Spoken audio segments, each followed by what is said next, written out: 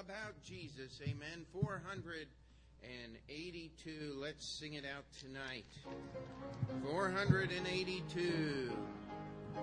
More about Jesus would I know, more of His grace to others show, more of His saving fullness see, more of His love who died for me. More about Jesus, more about Jesus, more of His saving fullness see, more of His love who died for me. More about Jesus, let me learn, more of His holy will discern.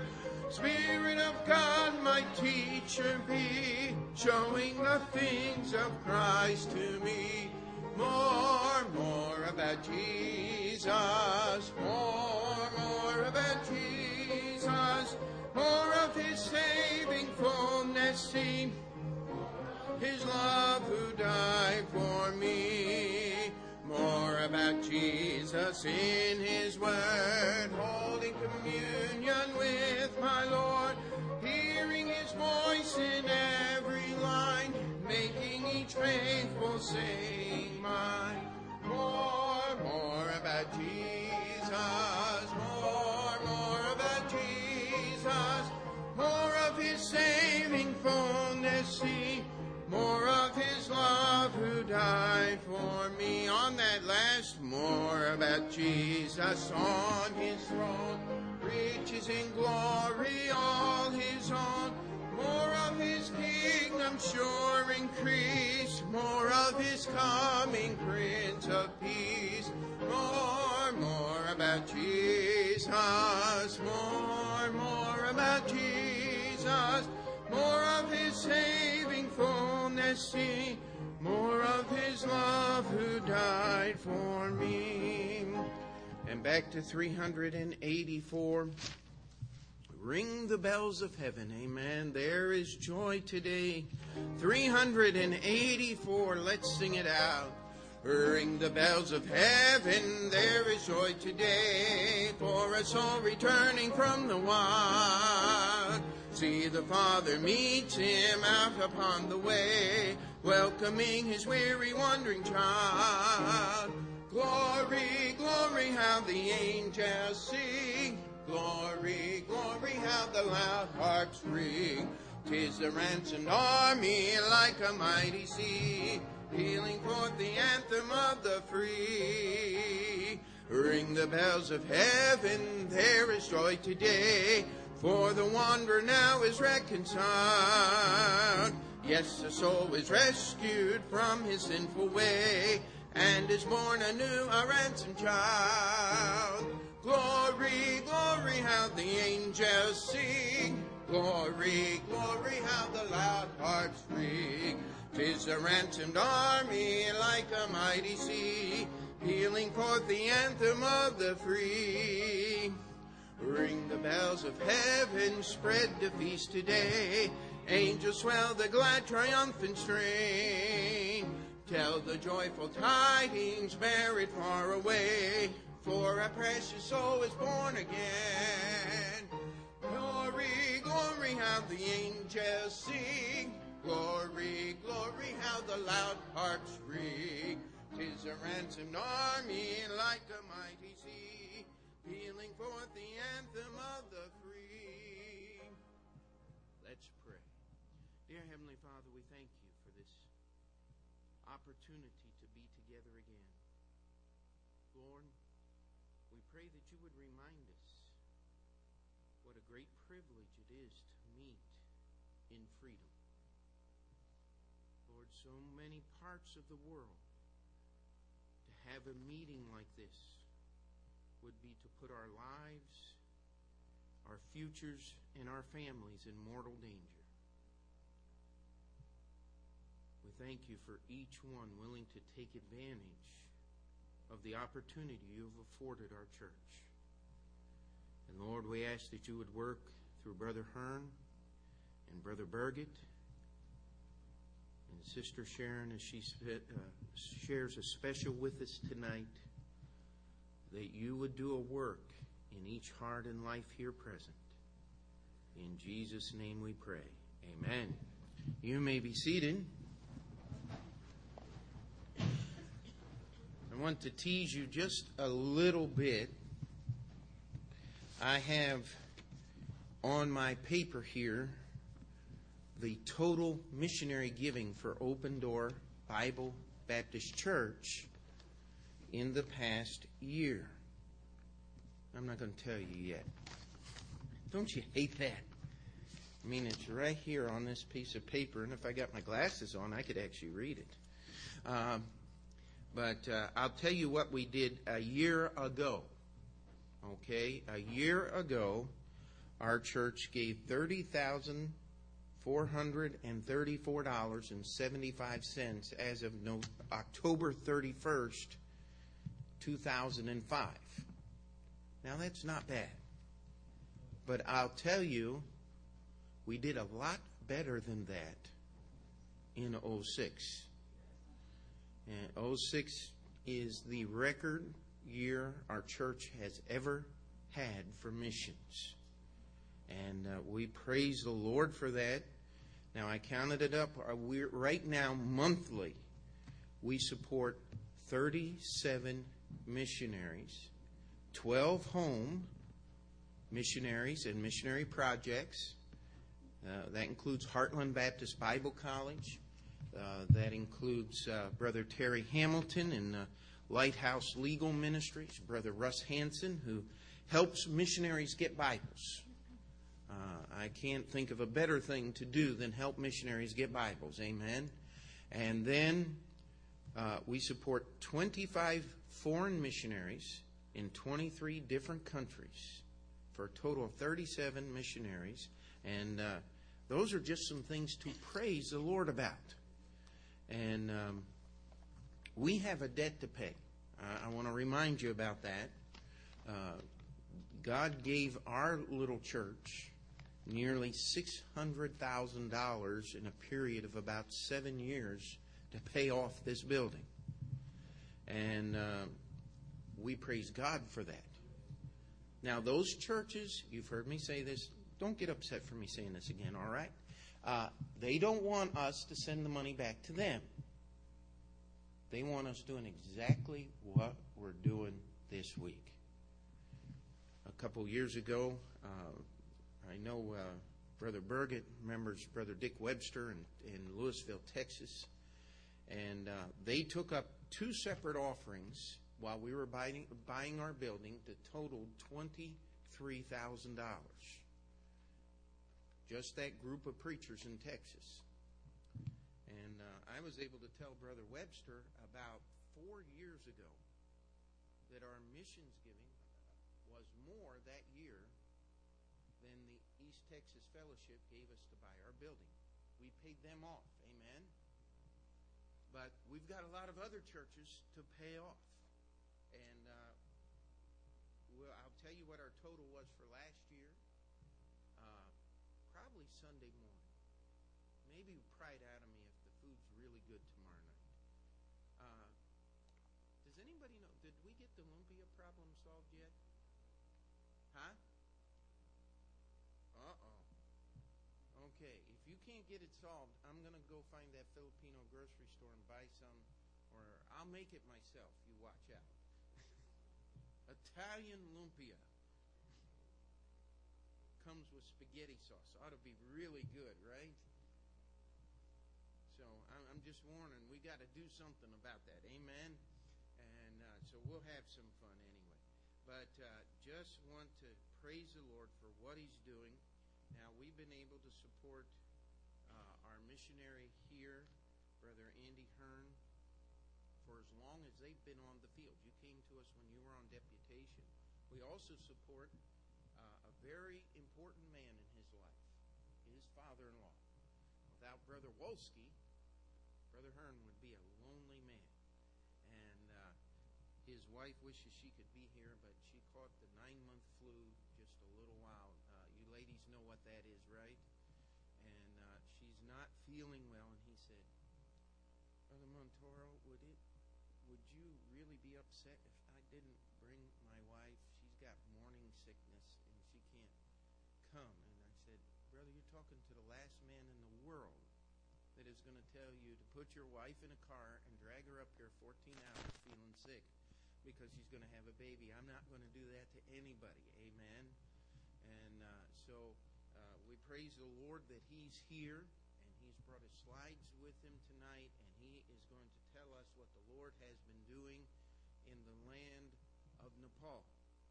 And as Brother Burgett has referred to several times last night, he's not going to have 10,000 decisions for Christ in Nepal. But you pray for the work that is going on there, and I'm going to stop trying to tell you what happened. I'm just going to let him do it. And so we're going to turn it over to you, and it's all yours. I'll get the lights for you. Just up here and then. Yes. All right. Whatever you want to do, that's yours.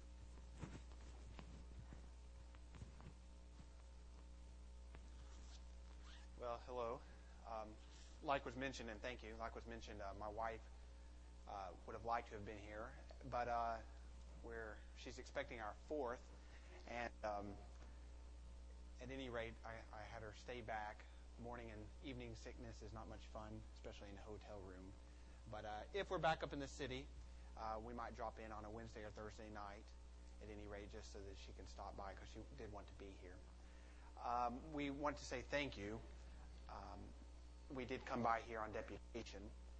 And since that time, the church has supported us, but that support came by in a different sort of way.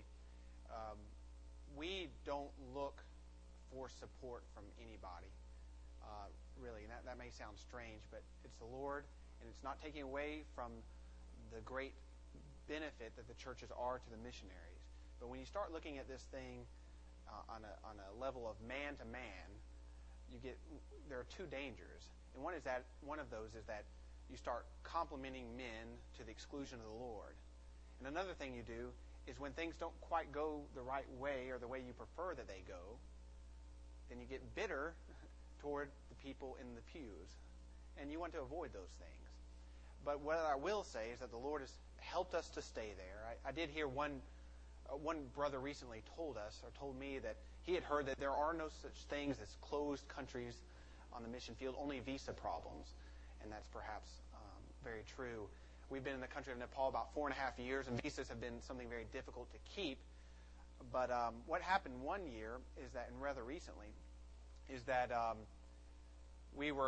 was expecting to receive a 6-month visa in order to, I was going to school to study Nepali. It's not the best way to study Nepali, but it allows us to have a visa. Suddenly the minister in that department says, well, you're going to get a year visa, but you're going to have the extra fees. And so I was told with 3 days prior to that time, you're going to have a couple more $1,000. I think about $1,000. We didn't have it. And about that time, your pastor wrote saying, do you all support us? And the temptation is, no, but please do. Because that $1,000 is due right, in the next couple of days. And I didn't. And I wrote back saying, no, you don't. But we don't expect that. And thank you. He wrote back saying that was the church's decision, and there had just been an oversight. And so the church, and we remain very thankful to all of you. The church sent, I guess, what would you say, the back, from the time that we had been here the first time, you wouldn't say back dues, but for lack of a better word, and that paid that money that we needed to get that visa. That wasn't anything we asked for. That was something that the Lord put on your pastor's heart. I trust at the very right time. And we remain very thankful to all of you, as we are to all the churches. You cannot be but a thankful people for what the Lord does in all of our lives. And we want to remain like that. And we want to keep things toward the Lord first. And that helps you give thanks to Him. It also helps you you can't get bitter toward people. You need to keep your eyes on the Lord. At any rate, again, in Nepal, 4.5 years. And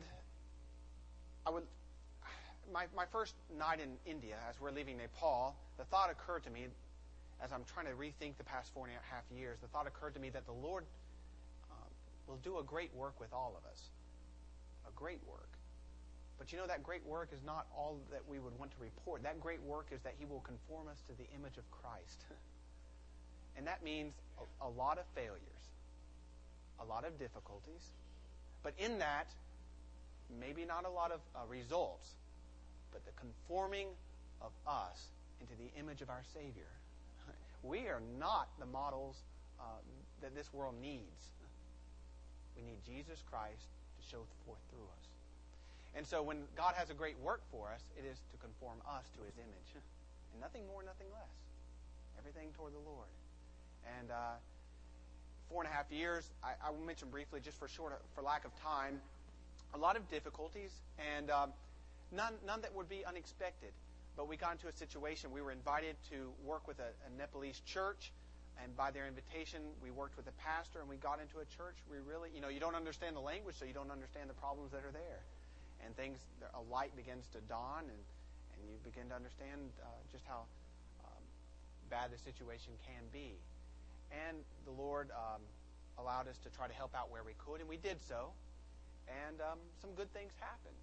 And with those good things, the inevitable, as many of you will know, with the good, inevitable backlashes, inevitable thwartings by the enemy.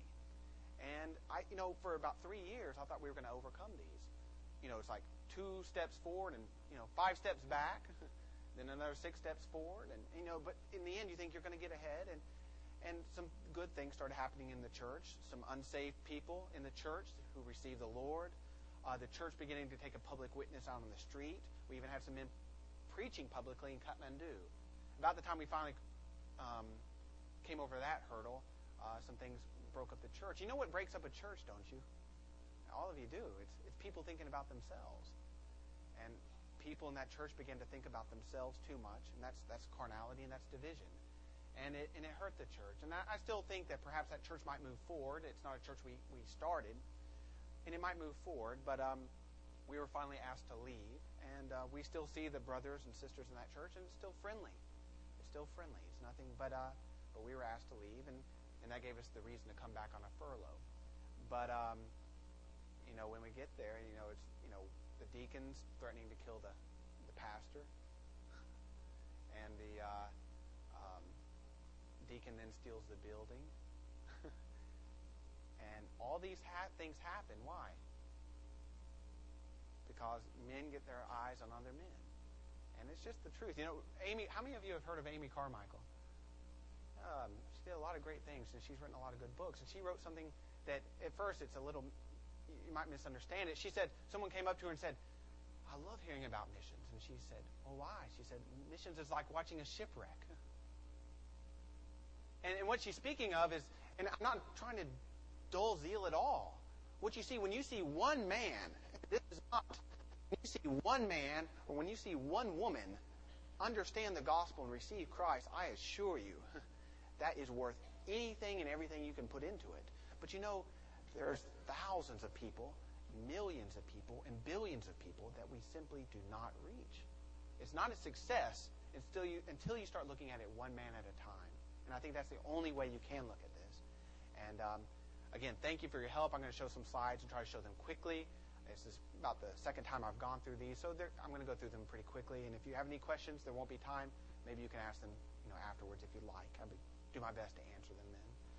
So I'll go ahead, if you can get the lights, someone please, and I'll move through these. I guess I need to. Peter, do you mind helping me move this? Lucas was a little bit nervous about the new technology last night. Today I had trouble just getting this wheel on this. So on an old-time projector, I wouldn't be able to handle anything else. Right now I'll probably drop it.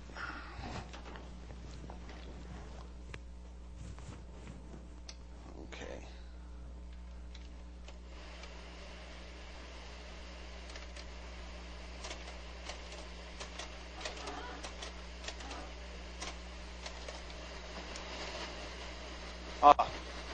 That was very scary. There's a book in front of it. Okay, thank you. Now, the country of Nepal, and some of you will recognize some of these pictures. I purposely actually don't take pictures in Nepal. It's a detriment to our ministry there for people to see us taking pictures of them. But at any rate, you will recognize some of the pictures perhaps from before, but there are some new ones as well. For those of you who do not know, the nation of Nepal is a country of mountains stuck in between the subcontinent, in the subcontinent of India, stuck in between India and China.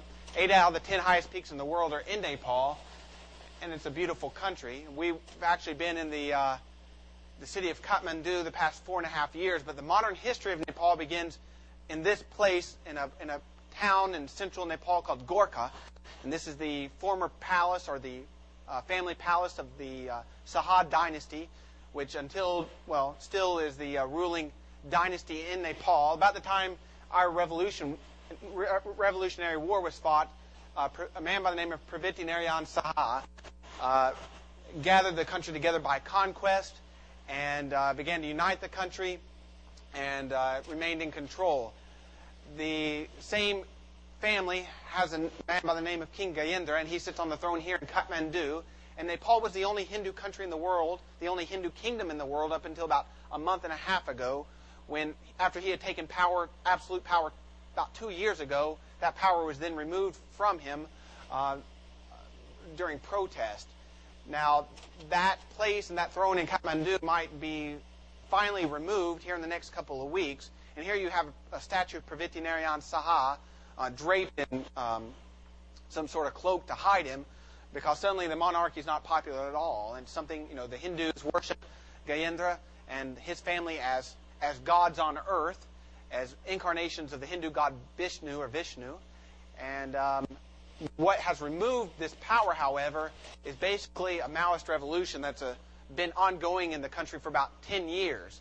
It's something that remained on the outskirts, but the Maoist radical communists controlled about 80% of the government, and then, 80% of the country, and then in the past, 6 months, they've really gotten control of Kathmandu, and there's even talk right now of the Maoists being invited into the government.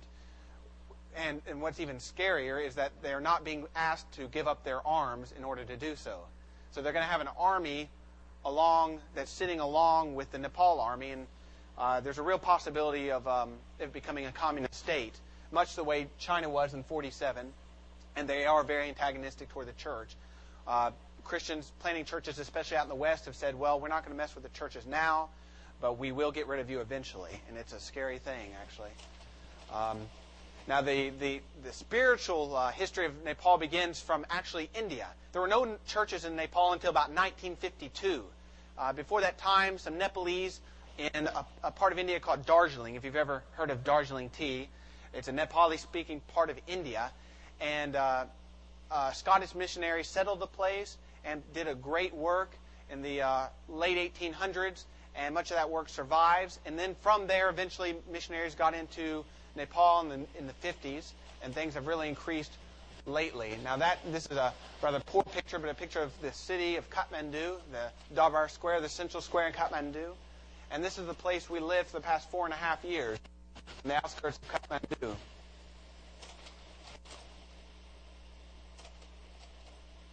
Again, the pagoda temples. Nepal being a Hindu country, but a significant portion are Buddhist as well.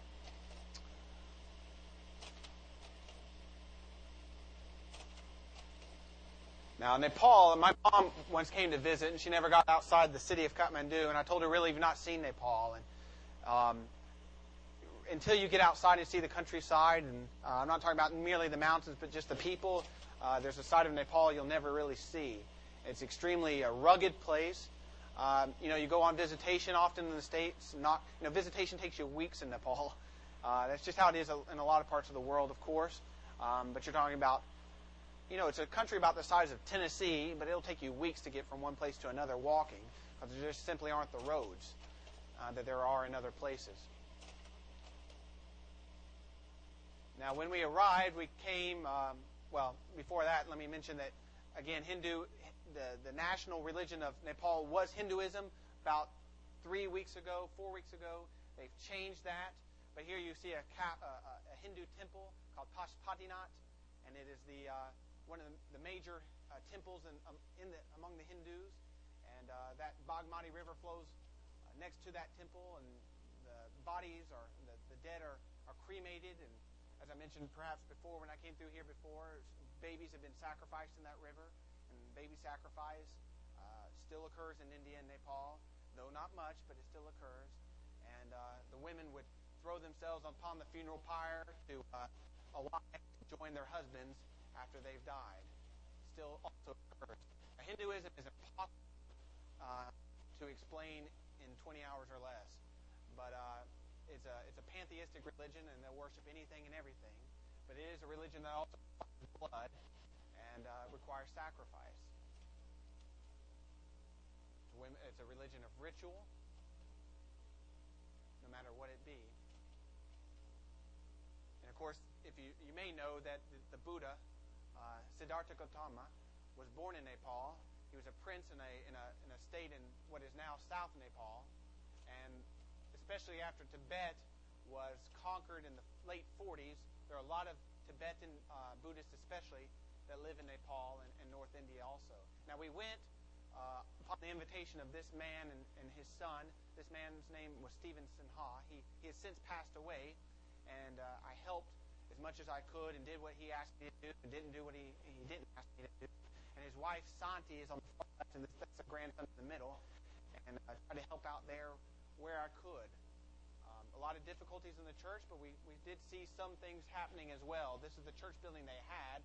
They lost this, again, as I mentioned, when the deacon in the church took it back under his name.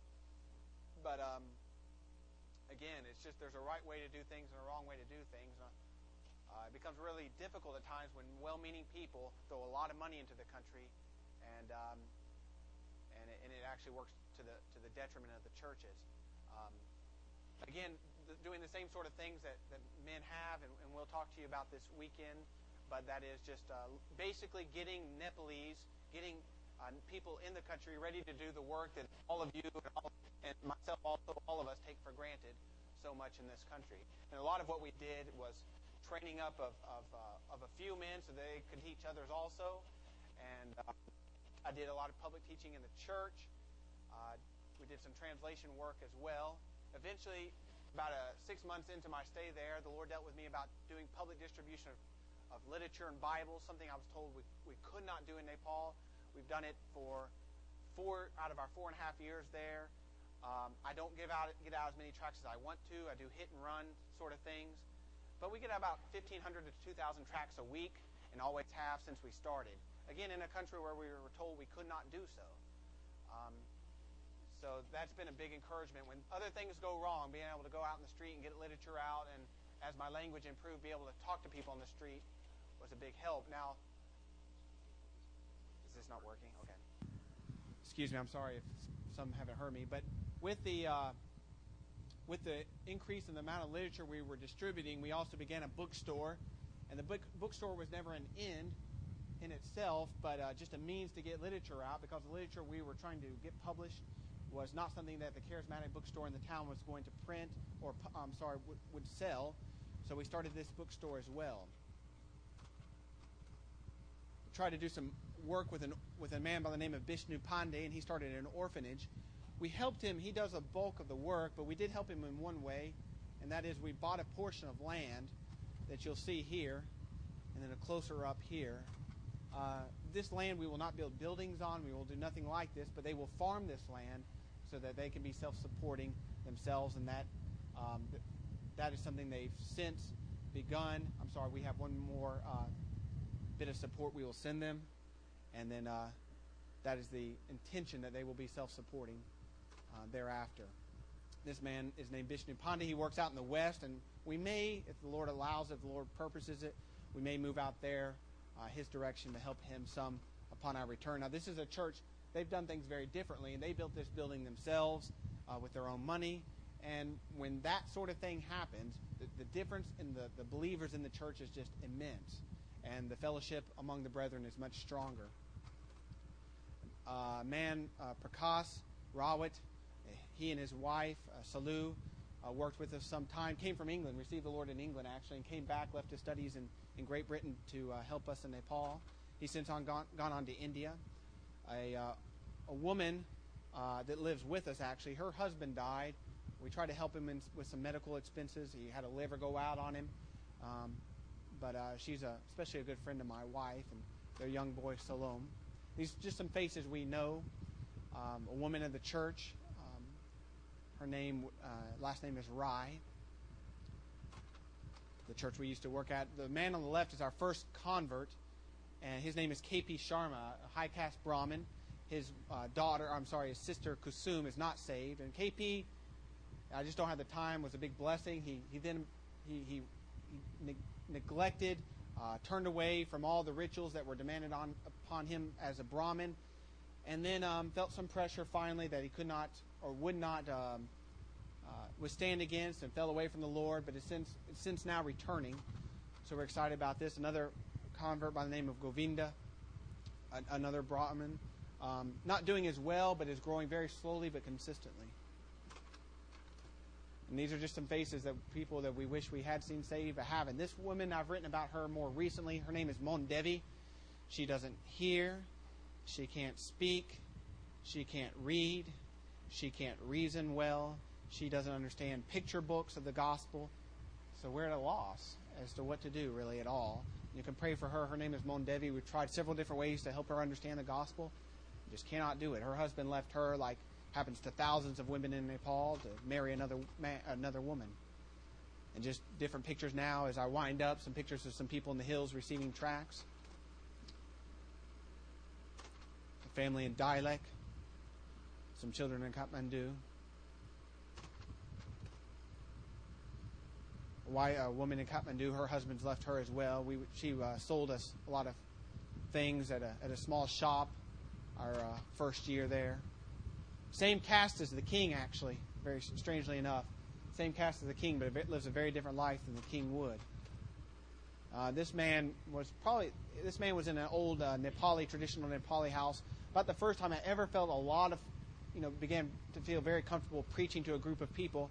He was in that group of men and listened to the gospel very well, but like so many others, it just takes a long time to deal with these people. A long, long time. Just because when you hear certain concepts, they hear the same words, but they think very differently. I'll leave you with this picture. This is a picture of a Maoist woman and her baby. She converted her husband to the Maoist movement, and like thousands and thousands and thousands of others in Nepal. She's a person with hopes and dreams, but she's placing them in those dreams in the wrong hands. And let's hope and pray that Nepal does not become another China and Soviet Union, because the same thing will happen to those people that have happened for too many years before. Appreciate your time, and again, if you have any questions afterwards, I'll be happy to answer them. I'm sorry if, I don't know, did a lot of people, because of the microphone, not hear me in the beginning? Was I hard to hear? Okay.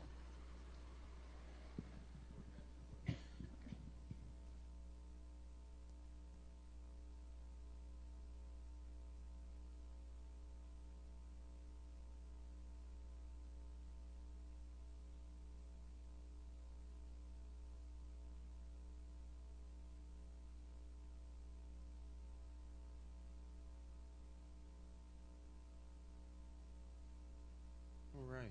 And now if you have any questions for Brother Hearn, feel free to approach him at the end of the service. Spend some time talking with him. A unique opportunity. You just cannot go down to the Nepalese consulate to the United Nations and say, I want to go start a church. Not going to happen. But praise the Lord for the work that is going on. Amen.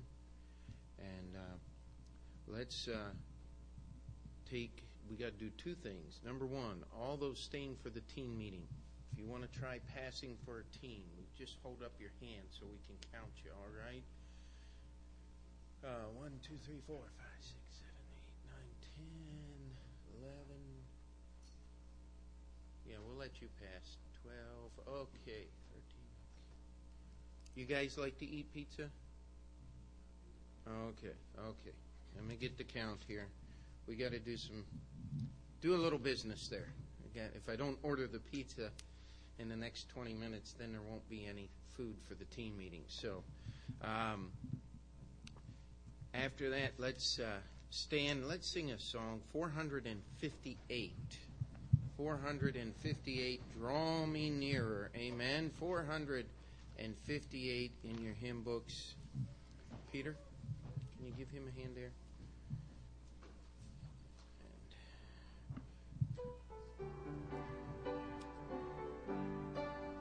I am thine, O Lord, I have heard thy voice, and it told thy love to me. But I long to rise in the arms of faith and be closer drawn to thee. Draw me nearer, nearer, blessed Lord, to the cross where thou hast died. Draw me nearer, nearer, nearer, blessed Lord, to thy precious bleeding side. Consecrate me now to thy service, Lord, by the power of grace divine. Let my soul look up with a steadfast hope, and my will be lost in thine. Draw me nearer, nearer, blessed Lord, to the cross where thou hast died. Draw me nearer, nearer, nearer, blessed Lord, to thy precious bleeding side. Oh, the pure delight of a single hour that before thy throne I spend. When I kneel in prayer and with thee, my God, I commune as friend with friend. Draw me nearer, nearer, blessed Lord, to the cross where thou hast died. Draw me nearer, nearer, nearer, blessed Lord, to thy precious bleeding side. There are depths of love that I cannot know till I cross the narrow sea. There are heights of joy that I may not reach till I rest in peace with thee. Draw me nearer, nearer, blessed Lord, to the cross where thou hast died. Draw me nearer, nearer, nearer, blessed Lord, to thy precious bleeding side. And all God's people said, amen. You may be seated. And at this time, we're going to have Sharon Mansour come and give us a special song. And as soon as she's done, Brother Birgit, the pulpit is yours.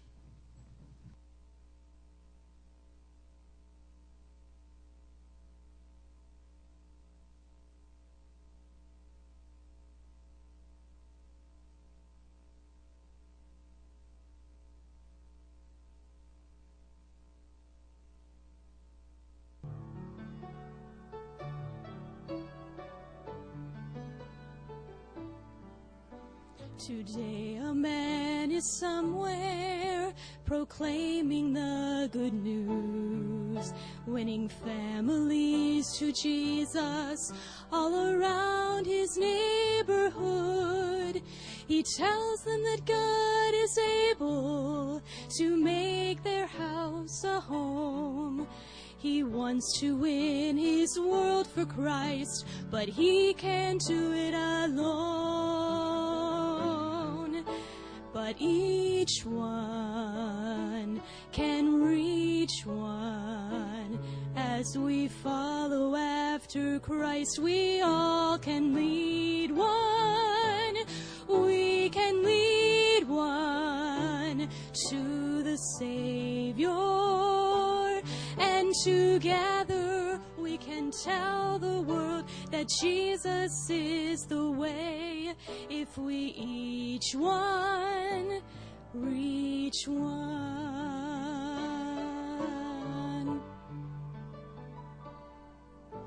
The message is unchanging. Go ye into all the world and share the love of Jesus, far away or door to door.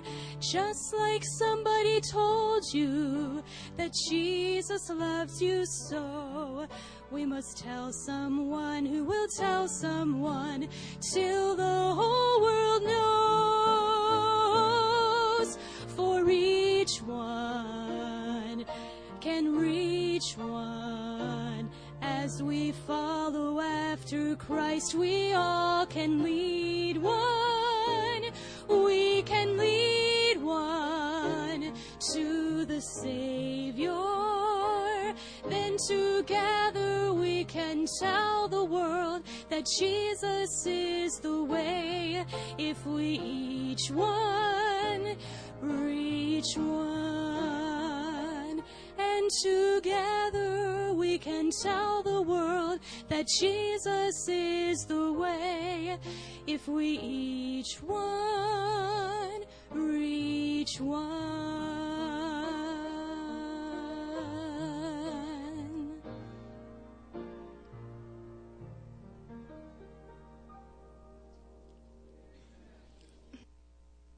Thank you, Sharon. Boy, that's the truth. Each one needs to reach one. That means right here at home. Not just for the missionary, not just for the preacher. We each one need to reach one. And tremendous challenge. And what a blessing, though, when you lead somebody to the Lord. And it's a real blessing when you see that person develop and continue to serve the Lord. What a blessing it is. I have thoroughly enjoyed being able to be back here at Open Door Bible Baptist Church and see faces I don't know. I like that. It's been, let's see, what did we say? 4 years ago, wasn't it, Brother Montoro, that we were here. And I am delighted to see new faces, and that's the way it ought to be. And I tell you, it's a blessing, and I appreciate the work that's being done here in New York City. I was working today and found some things. I'd promised the missionaries I was going to say something about Africa, and so I did. I looked that up today. The total population of that great continent of Africa, there's 48 countries there. I'm talking about what's within the continent of Africa, not talking about islands around Africa. And, of course, there's one big island outside of Africa, and that's Madagascar. But that's a separate nation altogether. And but on the continent of Africa alone, I rounded these figures up just a tad. I think maybe 75,000 people, 895 million people in Africa. That's who can figure out how many that is? 895 million. Just a tremendous number of people. Now, some of them are not reachable, but you know what's the truth? 840 million of them are. Those that are Muslim countries that refuse to let missionaries in, if you get in, you're going to work under a whole lot of duress, and we'll have to do it incognito or something. But you still got 840 million people on the whole continent of Africa that are ready and willing to listen and will allow missionaries in. I'm not sure of all the details of getting in, but in any event, you can get in. Brother Hearn, I don't know if you're... I should have bounced this off you in the room today, but my figures show Nepal at 28,287,000 people, and has a gross domestic product there of $1,370 per capita. Africa is at 80. Where I wrote that somewhere. No, there it is. The average gross domestic product in Africa per capita is $1,875. And so it kind of gives you an idea. Remember what I said. Russia, by the way, Brother Gary, $4,700. I think I said that last night. And that's the GDP per capita. And here and there, there in Luxembourg, in Europe, it's 33,000. Here in America, it's 30,000. So you begin to see the difference in these nations and the potential of their income and all that, and why we have poverty where we do have poverty. Russia, much bigger country than United States, with less than half the population, 142,894,000 people. But there's still, you have to remember, 142 million, almost 143 million people in Russia that need Christ. And the vast majority of them know nothing of Christ. They've had years, 70 years at least, of atheism. And the missionaries are very much needed. But it's very difficult to get in. And even Brother Gary Lucas here is a living proof of what can happen to a missionary, just arbitrarily. You're out, fella. Sorry, bye. And what'd you have, 5 days to get out? Something like that, I think you mentioned last night. You know, another thing that, though, that is a factor, I was going over this just today, and there are 34 countries, I believe. Was that what I said, Andy? 34 countries total in the world who are having a major problem with AIDS. Do you know that 26 of those countries are on the continent of Africa? Boy, that's enough to make missionaries to Africa sit up and take notice. And so it's I'm not trying to paint a gloomy picture. I'm trying to paint an honest picture so that you can see what's going on, because our missionaries are out there in the real world facing real problems, and we people back here in our situations with our real problems have to remember what they're doing and do everything we can to help them get the job done. So looking forward to what the preacher's going to give to us whenever he's going to do it. You know, tell how much you gave in the tail end of 05 and 06. And so hang on. But I tell you, we need to do something. We've got to do something if we're going to get the gospel out. And the gospel must be gotten out. It just must be gotten out. I want to speak to you tonight on this subject, on giving to God. And you're probably going to say, oh man, here we go. He's going to talk on money. No, he's not going to talk on money tonight. But I'm going to talk on giving to God. And turn in your Bibles, if you can, to Psalm 116, verses 12 through 14. Psalm 116, and then we're going to go back to the beginning of the Bible, Genesis 22, but go to 116, Psalm 116, 12 through 14. And here's what's recorded. Boy, this is challenging. What shall I render unto the Lord for all his benefits toward me? If we just went that far, that'd be enough. But what shall I render unto the Lord for all his benefits toward me? You know, you cannot repay God. There's nothing you can do to repay him. He has blessed us so much. There is no way. I mean, so we give our lives on a foreign field. So we spend our years preaching the gospel. What is that compared to what he's done for us? So what shall I render unto the Lord for all his benefits toward me? I will take the cup of salvation and call upon the name of the Lord. I will pay my vows unto the Lord now in the presence of all his people. What do we owe him? Well, we owe him our very lives. He has given us life. I have oftentimes said, if it hadn't been for somebody else to talk to you or me, we would not be saved. And my question then to us is, who are we speaking to? I mean, you just can't avoid the implication that we need to be speaking for Christ, need to be talking to others about Christ. You've got to give the word out, you've got to witness, and so forth. But I want to speak to us tonight. Oh, there's one verse that I want to show you tonight that was a real blessing to me. I've been reading my New Testament, just the New Testament. You may say, well, you're peculiar. I probably am. But anyway, I've been reading just the New Testament this whole year. I just decided that because when you read your whole Bible, and I don't know how many of you practice reading your whole Bible every year, but if you're not, you ought to start. I'd start sooner than later and get going on reading your Bible. And, of course, a good time to start that is on January 1st. But that's still another 2 months away, nearly. So it wouldn't hurt you if you started reading now, would it? You're a great bunch. You respond so strongly, it just overwhelms me.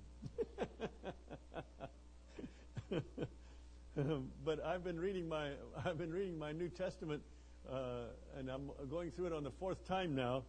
And what a blessing! Because when you read the Old Testament and the New Testament, you just get the New Testament in the last few months of the year, and you're through with it. You got to start back in the Old Testament again. I don't mean that wrong. That may sound like I mean that wrong, but I don't mean it wrong. But the New Testament is so vital to us because it really speaks to our hearts. If you please, well, I know somebody will criticize me for saying this, but it speaks to our hearts more readily than I think the Old Testament does, because it's more currently involved with what we are experiencing. Well, I was reading today, and I never noticed this verse especially before, but in Galatians 3:8, it reads like this: "And the Scripture, foreseeing that God would justify the heathen through faith," and it goes on, but I just wanted to stop right there. It's not doing any damage to the Scripture to stop right there. It's not the proper place to stop, but I just say it's not doing any damage, not changing the meaning of anything at all. But but that verse says, "And the Scripture, foreseeing that God would justify the heathen through faith." And how are they going to get faith? They've got to hear the word preached. You don't preach the word to them. You know, we can use all kinds of things, but you cannot avoid the preaching of the Word of God. The Word must be preached, and that takes people with a voice and a determination and a dedication to God, and saying, I may have to struggle with this language. I know that Andy Hearn has struggled with Nepali. He's just a normal guy. It didn't come to him naturally. It came to him through force, and he had to force himself to get a hold of it. I know whereof I speak. I speak Japanese, but I sure do remember when I was learning it. It was a horrible chore. It really was. I think about Gary Lucas speaking Russian. Whew. Go for it, buddy. You can have it. I mean, that, and you struggled. I don't have to wonder. I know you did. Anybody that picks up another language, you struggle. And you really struggle. You really feel it when you're in a foreign country and everywhere you go. Look, let me tell you something. The very first time I went to a store, my wife asked me to get a loaf of bread, and so the loaf of bread is about yay long, and it was in a showcase in the window, you know, and so I walked in there and I couldn't say anything. I mean, nothing. And so I walked up to the counter where the bread was, and I got the girl's eye. She looked at me, and I said, you know, that's all I said, nothing. I just pointed, and like that. And so she picked up a loaf of bread, and she started to wrap it, and I said, and she looked at me, because I didn't know how to say anything, and I went like this. And she understood I wanted it sliced. I couldn't tell her how wide or how narrow or anything, but she sliced it, and that's what I wanted. So I was satisfied with the width she gave me. But I didn't know how much it was. I really didn't. I didn't know anything. I told you I didn't know anything. I really didn't. That was my first time. Buddy, if you think that's fun, it is. Kind of embarrassing, but it's fun. I mean, what can you do about it? How do you learn? But get in there and try. And so I wrote the yen mark. It's a Y with an equal over the tail, and put that on a piece of paper and handed it to her. And she handed it back to me with 90. Then I had to look in my coins and see what 90 yen looked like, because you don't know what 90 yen looks like to begin with. Man, it's all strange stuff. And you that haven't had that experience, man, you haven't lived.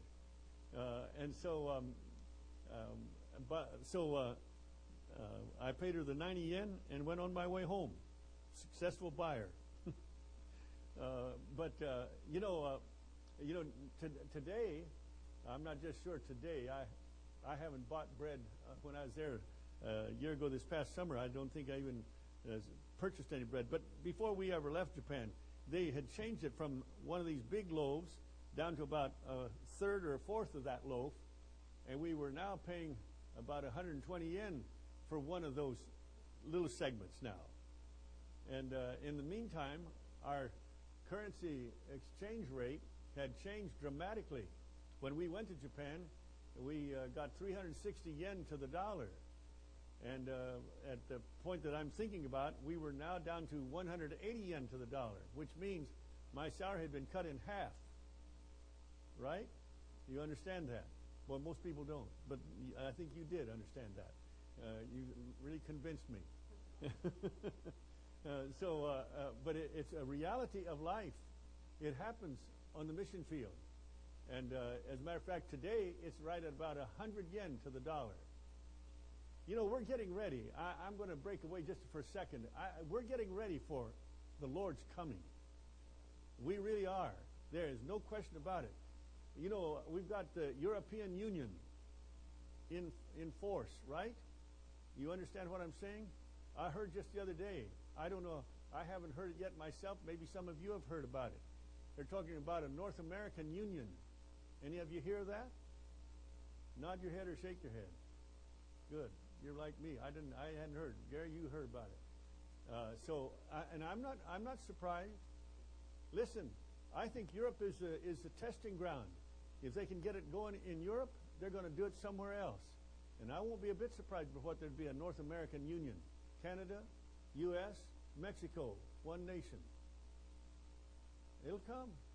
Listen, we're going to have one world government somewhere, sometime. It is coming. And you and I might as well open our eyes and see what's on the horizon. The plan is afoot, and it's going to go. I think we ought to all pray for this election, this next Tuesday. Boy, we need to be praying that God's will be done on this election. It's very, very critical. It really is. It's going to affect our future. And we've got another one coming up in a couple of years that's going to even more greatly affect us if we don't do good on this election. Really will. None of us are perfect, but I guarantee you, there's a crowd out there that is wanting to get control of our nation that will take us down the tube. Now, there's no question about it. So, I'm sorry I shouldn't have digressed on that, but I just couldn't help it. It's just something that is an issue at hand, and we're in this world, and everything is so critical. Let me read that again to you. Psalm 116, 12 through 14. What shall I render unto the Lord for all his benefits toward me? Now, I think that I want to bring you 3 illustrations tonight from the Scripture of what people have done in this regard. And I want you to go back to Genesis chapter 22 to begin with. Genesis chapter 22. And I want to speak to you on the experience that Abraham had with his son Isaac. Many of you will know this. Many of you know the story of Abraham and Isaac. And but I want you to see what in this thinking on giving to God. Think about what Abraham was challenged with doing. Genesis chapter 22. I'm not going to read the whole thing, but let me just start reading, and we'll stop and pick up and just explain as we go. And it came to pass after these things that God did tempt Abraham. By the way, that tempt could also be said tested him. Tested Abraham and said unto him, Abraham, and he said, Behold, here I am. And he said, Take now thy son, thine only son Isaac, whom thou lovest, and get thee into the land of Moriah, and offer him there for a burnt offering upon one of the mountains which I will tell thee of. And Abraham rose up early in the morning, and saddled his ass, and took 2 of his young men with him, and Isaac his son, and clave the wood for the burnt offering, and rose up and went unto the place of which God had told him.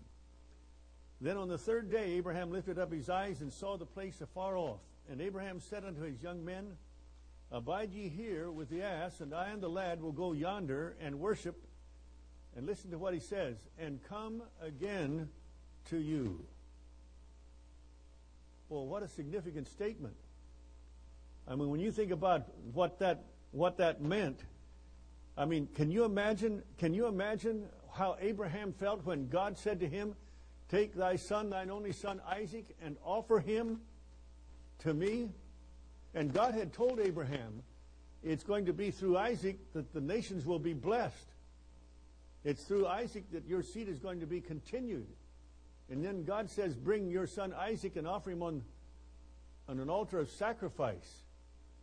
And Abraham did not, I mean, there's nothing in the Scripture. You can't find one word that Abraham ever resisted or ever was perturbed by this order. You don't see anything anywhere where he felt like this is unfair. You don't see anything but compliance. He complied with what God said for him to do. Well, what a challenge, though, to a dad. You men that are dads in here tonight, you know what I'm talking about. You love your boys. You love that young man. And you don't want anything to happen to them. And yet God said to Abraham, take your son, your only son, and offer him on the altar of sacrifice. What a challenge. But Abraham did just that. And I want you to notice Abraham's faith. I mean, not only did he comply with what God asked him to do, but he instructed his young men to remain at that place, and he said, we'll come again to you. What did Abraham know? What was he thinking? I mean, that is just absolutely mind-boggling. But Abraham planned to return. I know he himself was coming back, but you know, if you'll notice in the continuing of the story, and I didn't read it all, but let me just summarize it if you don't mind. Abraham took the wood. He placed it on Isaac. I think that was significant, placing it on Isaac. I think that speaks to my heart like Jesus carried his cross to the top of Golgotha's mountain. The wood was placed on Christ. The wood was placed on Isaac. And Isaac carried that wood. Abraham took the fire, and he also took a knife. And they go on their way. And Isaac gave a searching question. Boy, listen to this. I mean, in verse 7, and Isaac spake unto Abraham his father and said, my father. And he said, here am I, my son. And he said, behold the fire and the wood, but where's the lamb for a burnt offering? Can you imagine what that felt like to Abraham when Isaac said that? It must have wrenched his heart. He must have thought, man, how can I answer that? But listen to his answer. And Abraham said, my son, well, what faith? My son, God will provide himself a lamb for a burnt offering. So they went both of them together. You know, you can when you think about this thing in the time frame of what Abraham is experiencing, he has been told by God to take his son and offer him. Now they're on their way, and the son says, Dad, where's the lamb? We got the fire, we got the wood, we can build an altar up there, but where's the lamb? And Abraham said, son, God will provide himself a lamb. I don't know if Abraham understood what he said. I really don't. I think that God himself must have inspired Abraham to answer the way he did. But he literally answered in a prophetic truth, because he said, God will provide himself a lamb. And God did provide himself a lamb. And that is just astounding. And they went on their way. Look at the scene at the altar from verses 9 through 13. Abraham built an altar up there on top of Mount Moriah. He put the wood in place. And then he did a strange thing. He took Isaac and he bound him with a rope, I assume. Bound him, I know. And not one word of protest out of Isaac's lips. That makes me think of Christ again.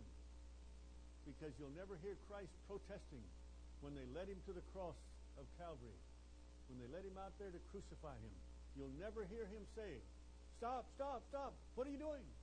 Never did he say anything. Was absolutely silent. Went He knew what was coming. And somehow, I wonder if Isaac, I don't know if Isaac understood or didn't understand, but in any event, there's one thing that I can say with confidence: Isaac trusted his dad. What a marvelous example. And Abraham bound him and then laid him on the altar. You and I both know, both dad and son knew what was coming. The son had already seen the knife that Abraham was carrying, and now he sees it raised over him as Abraham is about to plunge that knife into his son's heart and take his life. And from heaven comes the voice of an angel, Abraham, Abraham. But I'll bet you, I mean, I know this is put in the vernacular of the street, but I'll bet you old Abraham sure did enjoy hearing that voice, Abraham, Abraham. I know he joyfully stopped in the midst of that action and said, yes, my Lord. And look at what the verses 11 and 12 says. And the angel of the Lord called unto him out of heaven and said, Abraham, Abraham. And he said, Here am I.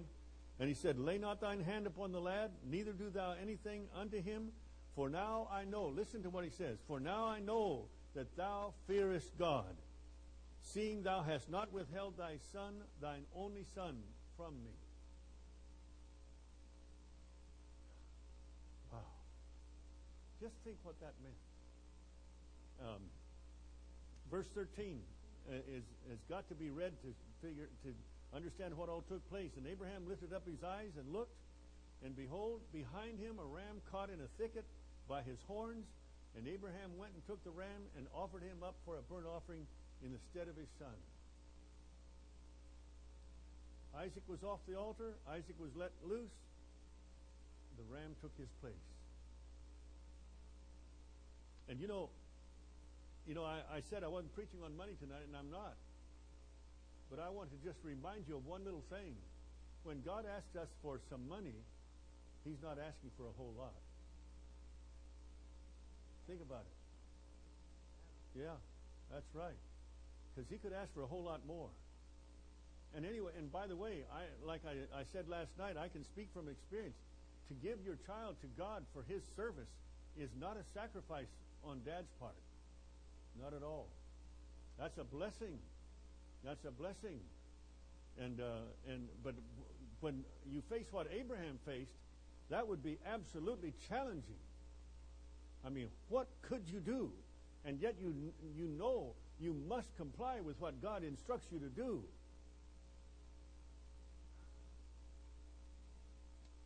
And I think about another incident that took place in the Scriptures. Turn, if you will, to 1 Samuel. The book of 1 Samuel. Joshua judges Ruth, 1st and 2nd Samuel, 1st, 2nd Kings, and so forth on through the Old Testament. I like that. You can just say Joshua judges Ruth, and that makes a sentence right there, but it gives you 3 books right in a row. Joshua judges Ruth. You can find Ruth that way. Of course, that's one up after Ruth comes Samuel, right? All right. Just anything to help us remember where we are, right? 1 Samuel. This is the story of Hannah and Samuel. Yeah, let me just brief you on what's going on. Hannah had a burden. Hannah had a burden because what? No children. She was absolutely desperate. One of the aim. Look, let me give you an illustration right out of my own family. Our middle child is named Joy, and when Joy graduated from high school, she said to me, "Dad, I think I'd like to be a doctor." And I said, "Well, I remember a little girl who has always dreamed about being a mother." And I said, "I don't think it'd be wrong for you to become a doctor. That'd probably be all right. But if you're going to be a doctor, I don't know how much of a mother you can be." I said, "Have you ever thought about maybe being a nurse?" And she said, "Well, I hadn't thought about it, but that's not a bad idea." And she literally took nurse's training and graduated, became an RN, and she's now been married for several years, got 5 children, and is a happy girl. missionary to Japan now. I mean, listen, children are a blessing. Ask Julia, she knows. Ask the rest of us, I know. I sure enjoy my children. Man, I think it's the most wonderful thing ever happened. If you don't feel that way, I feel sorry for your kids. You get the meaning? I hope you did. I'll tell you, there's nothing like children. They are such a blessing. They really are. I mean, I always treasure the time that we can have with the children, even if they've got kids of their own many times over. I got 20 grandchildren already, and I got 4 great-grandchildren. And one of my grandsons getting married this month now, so we've got prospects for more great-grandkids. Have at it, kids. Not mine. I've got all my kids. But Hannah couldn't have any children. Literally, the scripture says, but Hannah had no children. And in verse 2, and then verse 5, a part of it says, but the Lord had shut up her womb. She could not have children. And it was one of those strange things. We had an interesting discussion going on at the supper table tonight. We're talking about multiple wives. I don't know why in the wide world we're talking about multiple wives. I mean, one wife is all you need, boys. Yeah, that'll give you enough trouble. No, I didn't mean to say that. That was the wrong way, wasn't it? That went out the wrong way. Well, I wouldn't want 2 wives. I really wouldn't. I'm satisfied with one. I've had that one wife for 54 years, and I said, amen, buddy, I like it. I do. I enjoy that. Talk to her every day since I've been up here. And Elkanah had 2 wives, Hannah and Peninnah. And like I say, Peter and I were talking tonight at the supper table, and I said, hey, Peter, just remember one thing, buddy. God gave Adam 1 wife. I said, that sets a pattern. And he grinned and acknowledged that I was right, because that is right. That's enough. You don't need any more. Girls, wouldn't you want any competition?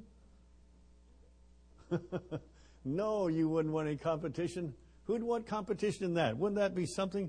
But Peninnah and Hannah were the wives of Elkanah. And Peninnah was kind of a dingling, I think, because she kept picking at Hannah and picking at her because she couldn't have any kids. Well, it wasn't Hannah's fault that she couldn't have children. And Peninnah, it wasn't her fault that she had children. You know, God had blessed her with children. She ought to acknowledge that God had blessed, and instead of making fun of Hannah.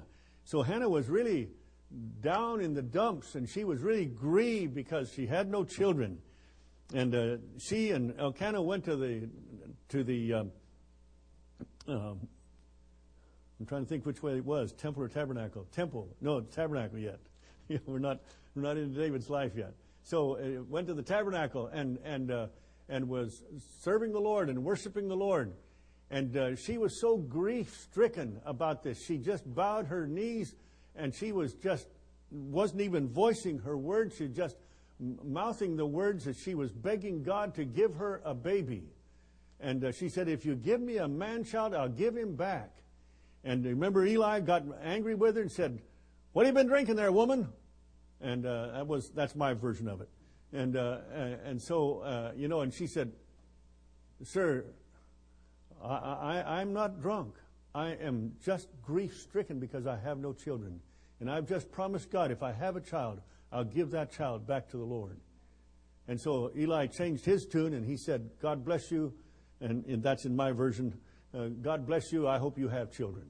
And so they went their way, and Samuel was born in due time after that. And as a matter of fact, you know the story. Hannah gave Samuel back to the Lord, and Samuel served God his entire life. By the way, did you know that he didn't die until in his old age? But did you notice this? That Hannah's reward was this. She got 5 more children. She had 3 boys and 2 girls. A total of 6 children were born to Hannah and Elkanah. And she was a happy mother. She had her children, and she was delighted that things had turned the way they had. And again, I say to you, when God says, would you give a little extra for the missionaries? He's not asking for much. He's really not. I mean, what is money? Yeah, I know you got to have it. I understand. But I mean, boy, that isn't asking much, is it? I want you to think with me now on the third thought tonight, and that's this: God and His Son. You almost knew that was coming, didn't you? I mean, if we talked about Abraham and his son Isaac, and Hannah and her son Samuel, there's only one other person we've got to deal with, and that's God and His Son. Let me give you John 3:16. You know it in English. For God so loved the world that He gave His only begotten Son. Hear it?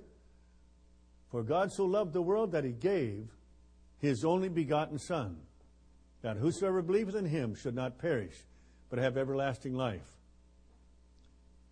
In Japanese, it comes out like this: Sorikami wa sono hitori go tamo hodo ni yo o aishi tamairi. Subete kari o shinzuru mono no horobizu shite tokoshia no inochi o en taminari. Same thing as what we have in English. Boy, I tell you, that is absolutely, listen, do you understand something tonight, people? There is only one, I want to put it, I'll say it this way. I don't normally say it this way. There's only one religion in the world that has a Savior, and that's Christianity. You don't have a Savior anywhere else. There's no one else that has given their life for all of us. Christ alone died that you and I could be saved. It is absolute proof He is the Savior. It's absolute proof He is the Savior. He is the Son of God. God raised Him from the dead. He's the only one who has come back and is alive forevermore. And it sets an example for you and me. We know that if we have Christ in our hearts, that we will have life forevermore. I mean, that there is no end to it. But I want us to stop tonight just for a moment before we bring this message to a conclusion and say this. You know, Jesus died after a rigged trial was held. That was absolutely a rigged trial. There was no credence to it. So far as legality was concerned, it was as crooked as anything could be crooked. They apprehended Him in the middle of the night on false charges and took Him in and started the interrogation then. And they had their different interrogations that they held. You remember how the story went? The trial was held there during the early morning hours. He was taken to the cross at 9 a.m. Come on, he was just apprehended the night before. He's going to the cross at 9 o'clock in the morning, already judged guilty. Everything has been taken care of. Like I said, it was a rigged trial. It wasn't anything according to Hoyle at all. Totally crooked. And taken to the cross at 9, at noontime, the sky turned black. I mean, it turned absolutely dark. Sun didn't shine. That should have been a signal that something strange was going on. And by 3 p.m., Christ was dead. He had given His life. And I do want to emphasize one thing. The Scripture's right when it says He handed over His soul to the Savior. I don't know if is that the way it goes in English? I don't think so. His spirit to the Father, wasn't it? Yeah, spirit to the Father, I believe is the way it goes. I was thinking in Japanese, and because it's Reo Watashi Tamo is what it says in Japanese. It means he literally said, I will die. I mean, it wasn't that He struggled and finally died. Not that at all. He literally cried out in a loud voice, it is finished. Amen. Because He had finished the work of redemption. And He said, Father, into Thy hands, yeah, here it comes. Father, into Thy hands I commend my spirit. There it is. I mean, He willfully died. And that's such a difference from the way you and I will die. And so, you know, I mean, He was buried that evening. Something like 15 to 18 hours after being apprehended, He's already buried. You talk about a crooked trial. And that's the Savior of the world. That's the only one who can give life. And they took Him, they apprehended Him, and they put Him to death. No mercy, no nothing. And can you imagine the implication of crucifying the only Savior? I know it was all in the will of God. I know He had to die for lost mankind. I know all that. But you cannot avoid the implication that the people who put Him on the cross were as guilty, as we say, were as guilty as sin. They really were. They had really committed an atrocious act, and they were guilty. You know one thing I like about Peter?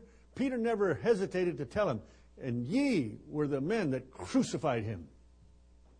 Never did Peter hesitate to say that. Just let him know that they were guilty of having done Christ wrong. And yet God raised Him up from the dead, raised the Savior up from the dead, and Christ still, to this very moment, has the power to heal. He has the power to save. He is all-powerful. He is the all-powerful God, if you please. And buddy, I guarantee you that is something for us to proclaim to the world. Look, the Buddhists have buried Buddha, and they've scattered his bones and teeth and everything else all over the world. And there's more teeth than the man could have in his mouth that have been buried and claimed to be Buddha's teeth. They're all over the world. They really are. Where Andy works in Nepal, where I worked in Japan, we've got these little white igloos that are they're a whole lot bigger than I can demonstrate. And they say there's a tooth of Buddha in it. And I'd like to count how many igloos there are all over the world, because I know China's got a bunch of them, and Nepal's got a bunch of them, and more countries have them, because wherever Buddhism is believed, they'll have their igloos, and they'll have a chip or a bone or a tooth or something, they say. I doubt it altogether. I think when they buried him, they buried him. You know, I really do. And and in any event, he was buried, and he never was raised from the dead. He is still buried. There is nothing in Buddha, and it's just a shame. Listen. Let me give you an illustration. Let me give you an illustration.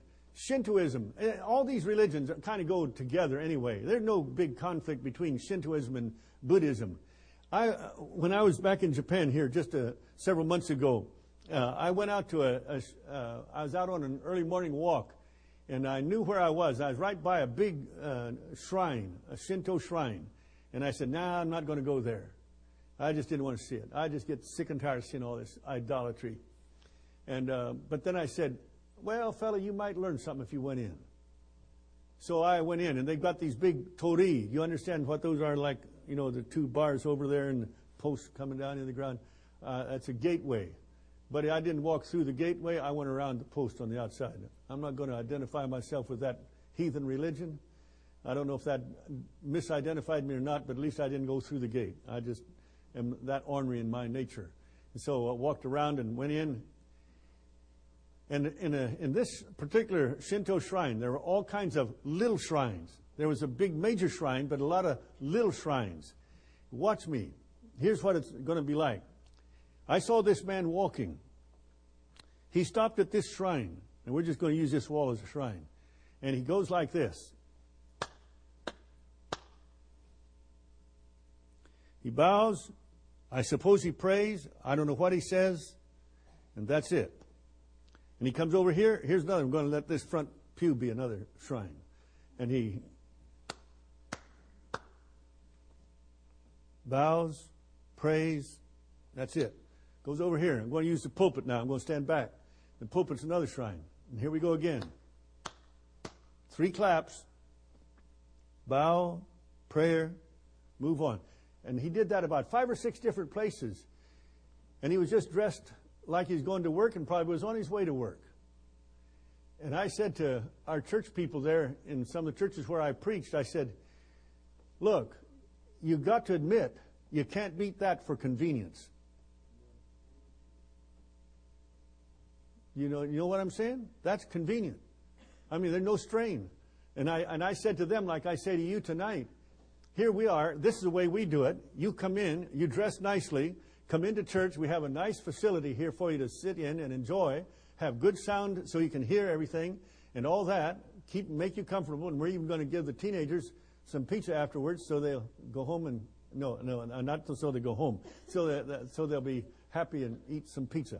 We'll leave it like that. Otherwise, got it wrong. But anyhow, You know what I'm saying. And we do all this, and you sit here and you listen to people sing, you listen to people testify, you listen to people da-da-da-da-da, and you have to listen to me preach all this time. I mean, this is not very convenient.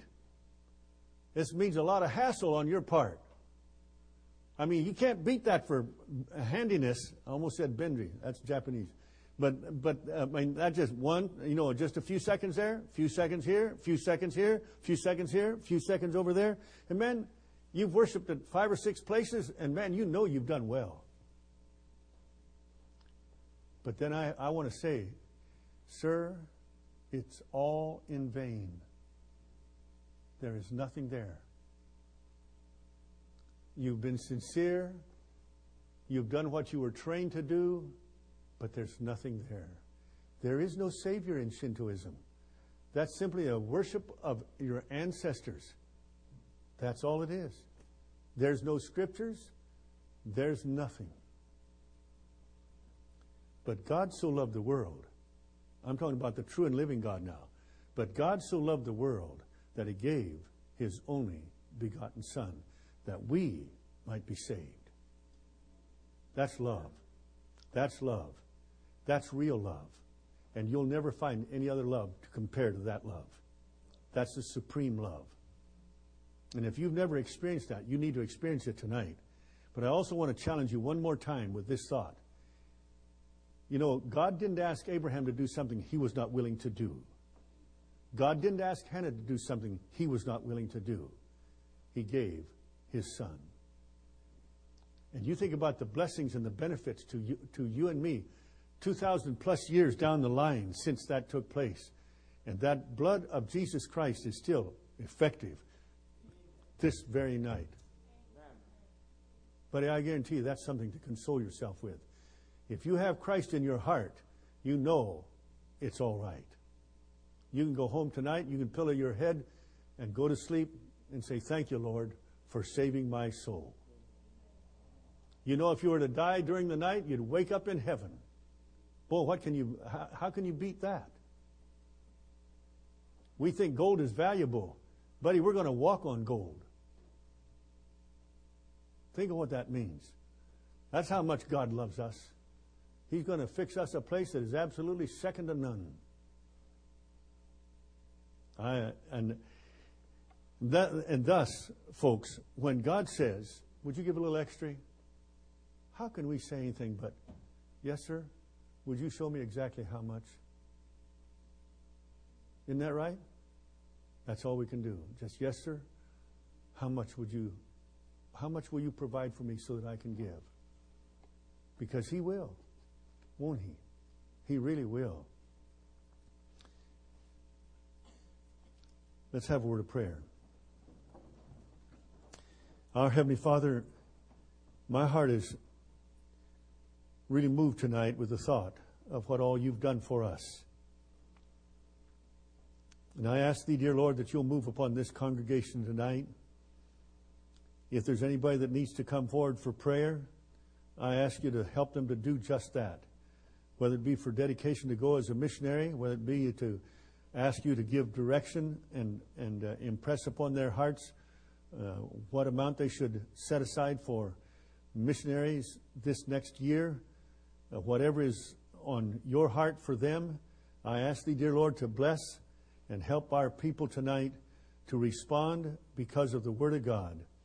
We thank Thee for Your Word. We thank Thee for what You've done for us. We thank Thee for the example of Abraham with Isaac. We thank Thee for Hannah, a sweet, sweet lady that gave her boy to Thee.